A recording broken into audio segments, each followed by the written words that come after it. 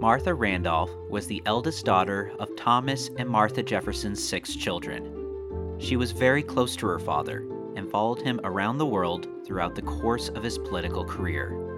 Her unique life circumstances in many ways challenged the conventions surrounding women of Virginia's most elite social classes.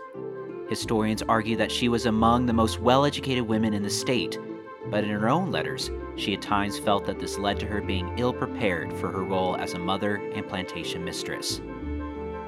This is Mountaintop History, a podcast dedicated to telling the story of Monticello and all who lived and labored at this plantation. I'm Kyle Chattleton, and today we're focusing on Martha Randolph and the role of education in the lives of Virginia's gentry class women. To understand this topic more, I spoke with Laura-Michal Balderson of the Thomas Jefferson Foundation, in a bedroom that Martha Randolph called her own during her time at Monticello.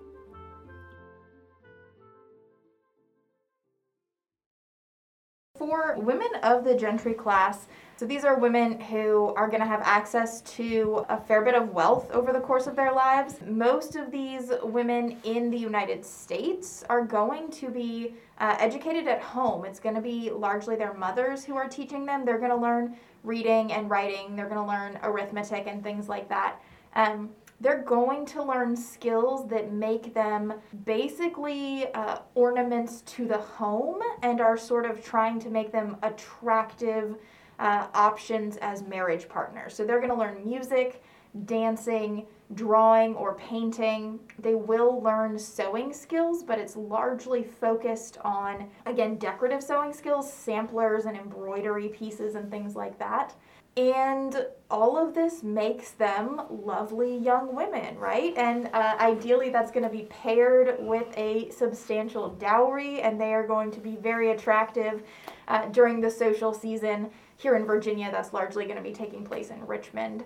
Once married, however, many of these young women find that they have really been poorly prepared for what awaits them as a plantation mistress. Because in truth, a plantation mistress is in charge of the household in very practical ways.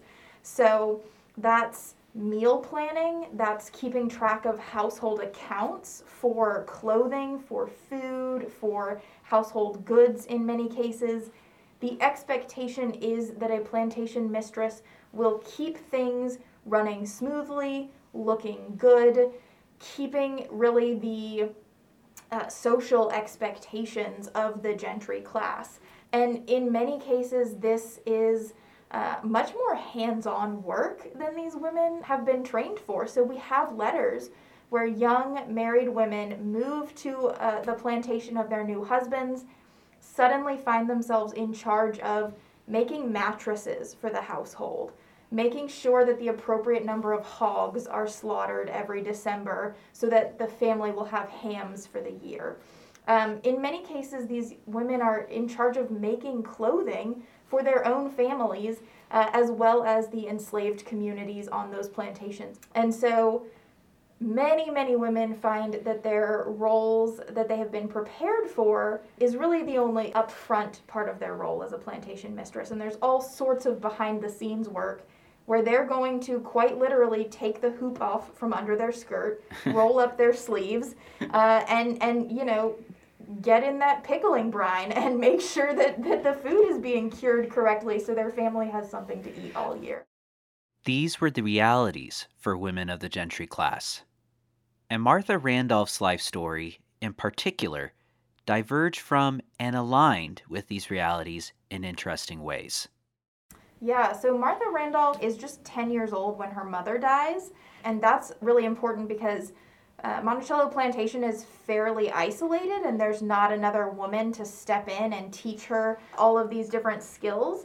As a young woman, she is really close to her father, and he has high educational expectations. Thomas Jefferson, famous for his devotion to education, but sometimes that overtakes his devotion as a father, right? So we have, for example, a letter that he writes her just about a year after her mother has passed away. He is away on business, and he writes a letter describing what she should study each day.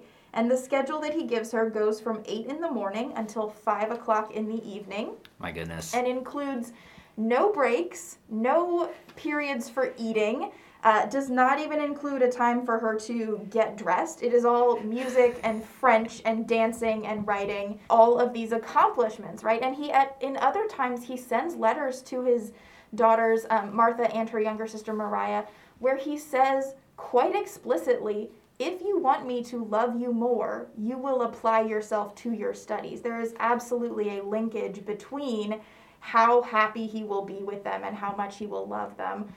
This changes a little bit when they go to France.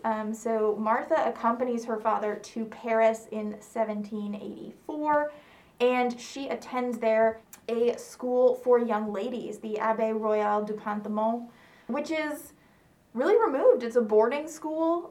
She doesn't see her father that often, but she's really immersed in this community of women there. And this is an intellectual and artistic and spiritual education that she really takes to. And I think it's not at all surprising, given the way that she grew up, in many cases isolated and with this close, but sometimes demanding father figure, right?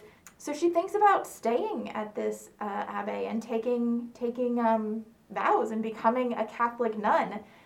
And Jefferson feels that she's not seen enough of the world to make that decision. He also is somewhat opposed to Catholicism as a religious practice. So he unenrolls her from that school, shows her some of fine society in Paris. And so she has a sort of coming out as a young woman, attends some balls and things like that. And then they come back to Virginia, and she's married very quickly to a man, Thomas Mann Randolph Jr., who is set to inherit and become very wealthy. That doesn't end up happening, and she finds herself as a Virginia plantation mistress with an education that is suited for really an urban European lifestyle. She does not necessarily feel herself ready for these tasks, like she's been well suited for them. It is challenging in many ways for her to accomplish these tasks. We know, however, that Martha Randolph in many ways impressed her father and his guests with her abilities as a plantation mistress. And her life story marks a unique set of circumstances that reflect the value and role of education to women of the gentry class, and the different forms this education could and would take. This has been another episode of Mountaintop History, a collaboration podcast between WTJU and the Thomas Jefferson Foundation. This episode of Mountaintop History was made possible in part by a major grant from the National Endowment for the Humanities. Join us for new episodes every 2 weeks on Apple and Google Podcasts, Stitcher, and the Virginia Audio Collective. To learn more about Monticello or to plan your next trip, visit us online at monticello.org.